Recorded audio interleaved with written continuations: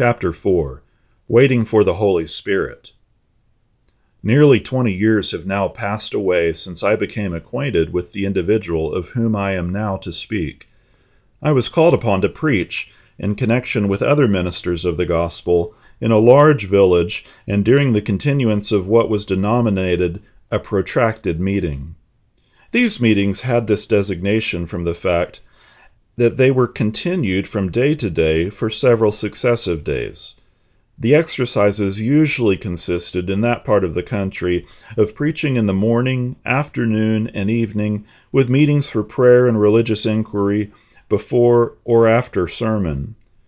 The sermons were usually preached by those ministers settled in his vicinity, whom the minister of the church where the meeting was held had invited for that purpose.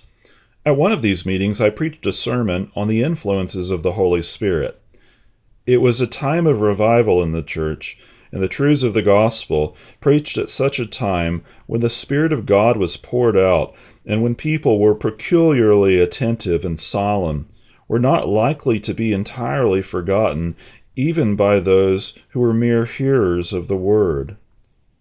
Some months after this, as I entered this same village again on my way from a similar meeting in an adjoining parish, I beheld a crowd of people entering the town hall. I inquired the reason, and was told there was a religious meeting there that evening, probably a prayer meeting. I gave my horse into the charge of the hostler at the tavern, and without waiting for tea, mingled with the crowd and entered the hall. Having already preached 3 times that day, and conversed with numbers who were seeking the Lord, I was too much wearied to think of doing anything more, and therefore endeavored to keep out of the sight of the clergyman by taking a back seat and leaning down my head. My attempt was in vain. He discovered me, and requested me to come forward to the desk. I preached a short sermon, the people dispersed, and I went with the clergyman to his home. We were not seated in the parlor before a servant entered, and said a lady in the hall wished to see me. I immediately stepped into the hall, and a very genteel woman, about 40 years of age, addressed me with evident agitation. "I beg your pardon for troubling you tonight, sir, but I cannot help it. I have longed to see you ever since you preached here in August. I have often felt that I would give anything to see you, for even 5 minutes. I've prayed for that privilege, and when I saw you in the town hall tonight, I was so rejoiced that I could hardly remain in my seat, and I determined to follow you when you went out till I got a chance to speak with you." "I am very glad to see you, madam, but I suspect you have taken all this trouble in vain." "Why, sir, can you not talk with me 1 minute? Can you not answer me 1 question?" said she, with her eyes overflowing with tears. "Certainly, certainly, madam.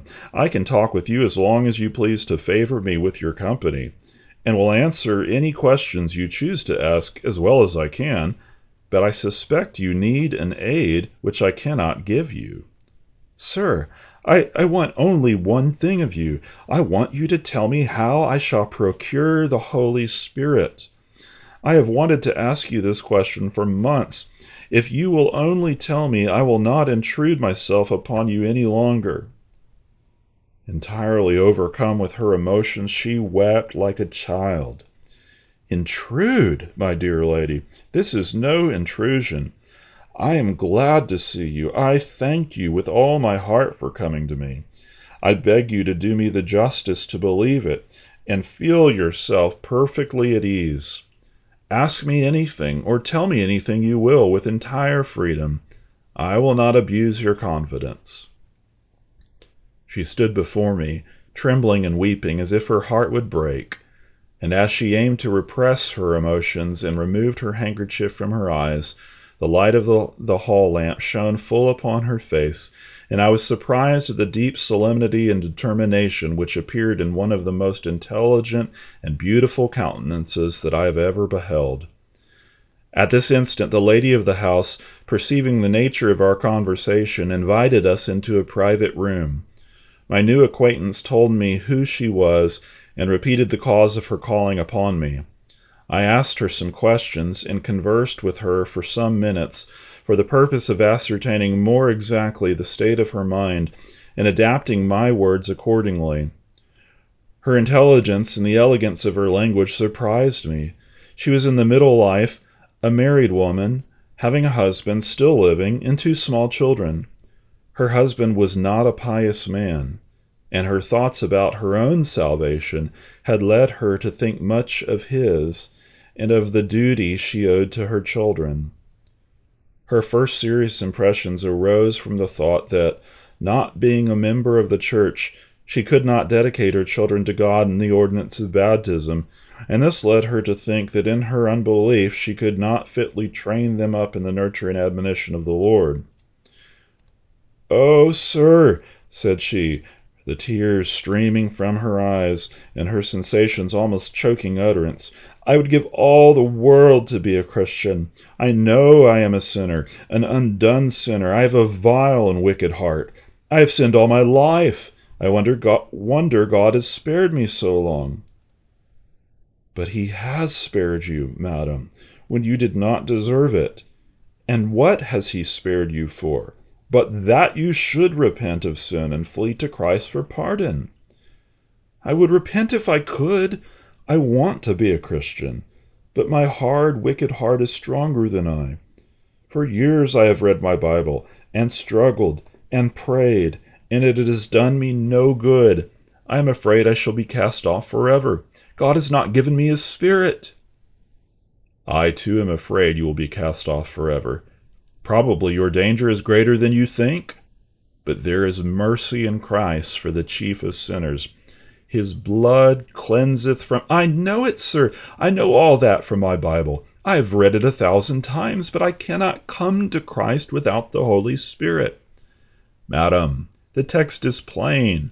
If ye, being evil, know how to give good gifts to your children, how much more will your heavenly Father give the Holy Spirit to—" "But I am not one of his children, sir." "The text does not say, 'to his children,' my dear madam. It says, 'to them that ask him.' Ask and ye shall receive." "Oh, I have prayed. I do pray." "Allow me to ask you, madam, how long have you been in this state of mind?" "About 3 years. I was first brought to think of my salvation soon after the birth of my own first child, when my duty to my family led me to feel the need of religion. I could not have it baptized, for I was not a member of the church, and what troubled me more, I could not do my duty to it, for I was not a child of God." "And have you been accustomed for so long a time to read your Bible carefully?" "Oh, I have read it all, again and again. I read it daily. I have prayed and wept over this subject for long years, and have waited for the Holy Spirit to renew my heart." "And have you been waiting for the Holy Spirit for 3 years, in this state of mind?" "Indeed, sir, I have." "Then, for 3 years you have been waiting for what God gave you 3 years ago. It was the Holy Spirit which first led you to feel you were a sinner and needed Christ. The Holy Spirit has been striving with you all along, and you did not know it. He led you to the Bible. He led you to prayer. He sent you here tonight. He strives with you now to lead you to Christ for forgiveness and peace." "Do you think so?" she said with astonishment. "I know so," said I. "God has been better to you than you have thought. He has done what you could have never given him credit for. He has called and you have refused. He has invited and you have held back. You thought you must not come, and you could not. You may on the spot. The Holy Spirit has not left you yet. I wonder that he has not. But you have another call tonight. And now, madam, accept his invitation. Repent. Take Christ as your Savior. Go home and give your heart to God just as it is. You cannot make it better. The Holy Spirit is with you. Do not resist him any longer. You have stayed away from Christ because you supposed you must. You wanted the Holy Spirit first, and thought you must not come to Christ till your heart was better. The dispensation of the Spirit is in his hands. Go to the fountain. The Bible nowhere tells you to wait for the Holy Spirit, but, fleeing to Christ, to depend on his aid now." Pardon me, sir, I must ask you again if you really think the Holy Spirit is striving with me? Yes, my dear friend, I know he is. He has been for years. He offers you his aid. He calls you to Christ now. Go to Christ. Repent tonight. Accept and rest on Christ now. The Holy Ghost saith, Today, if ye will hear his voice, harden not your heart. And is that all you have to say to me about the Holy Spirit? Yes, that is all. The Holy Spirit this moment strives with you. God is willing to save you. Nothing but your own unbelief and impenitence can ruin you. Has the Spirit been striving with me, and I did not know it? Said she, in the manner of meditation, the tears streaming from her eyes. She left me and returned to her home. Early the next morning, before the sun rose, as I looked from my window, I beheld her coming through the thick dew which lay upon the grass, which with hasty steps ascending the hill on which the house where I lodged was situated. She asked for me at the door, and I immediately met her in the parlor. I thank you, my dear friend, I thank you 1,000 times for telling me that, said she, the moment she saw me, her eyes streaming with tears and her countenance beaming with joy. It was all true. I found it true. I can rejoice in Christ now. I am happy, sir. Oh, I am happy. I thought I must come and thank you. I am afraid you will think me rude in calling upon you at such an hour, but I was afraid you would be gone if I delayed, and I could not let you leave town without telling you how happy I am and how much I thank you. After I heard you preach 3 months since, I thought you could tell me something about obtaining the gift of the Holy Spirit, and when I asked you about it last night, I was very much disappointed by what you said. I was amazed and confounded. You did not say what I expected, but I believed you. I spent the night over this subject. Happy night for me. And now I know you told me the truth. You read my heart rightly. I bless God for what I have found. Pardon me, sir. I must ask you to tell other sinners that Christ is waiting for them. They do not know it, I am sure, any more than I did, or they would go to him. The Holy Spirit calls us to do so. With all my glad heart I yield to him. I do not wait any longer. I bless you for telling me I need not wait. Weeping for joy, she continued to talk to me in this manner for some minutes. I have not seen her since, but I have learned that she publicly professed her faith and has lived for years as a reputable and happy believer. Probably the influences of the Holy Spirit are much more common with impenitent sinners than they suppose. Such persons greatly err when, instead of fleeing at once to Christ, they wait and think they must wait for some attainment first. Their waiting for it is but a deceptive excuse, and if they suppose they have gained any attainment, and on that ground Christ has accepted them, their religion is only self-righteousness and delusion. A broken heart is invited to the balm of Gilead. Tell others that Christ is waiting for them. The subtlety of the adversary is wonderful. The want of the Holy Spirit was this woman's obstacle.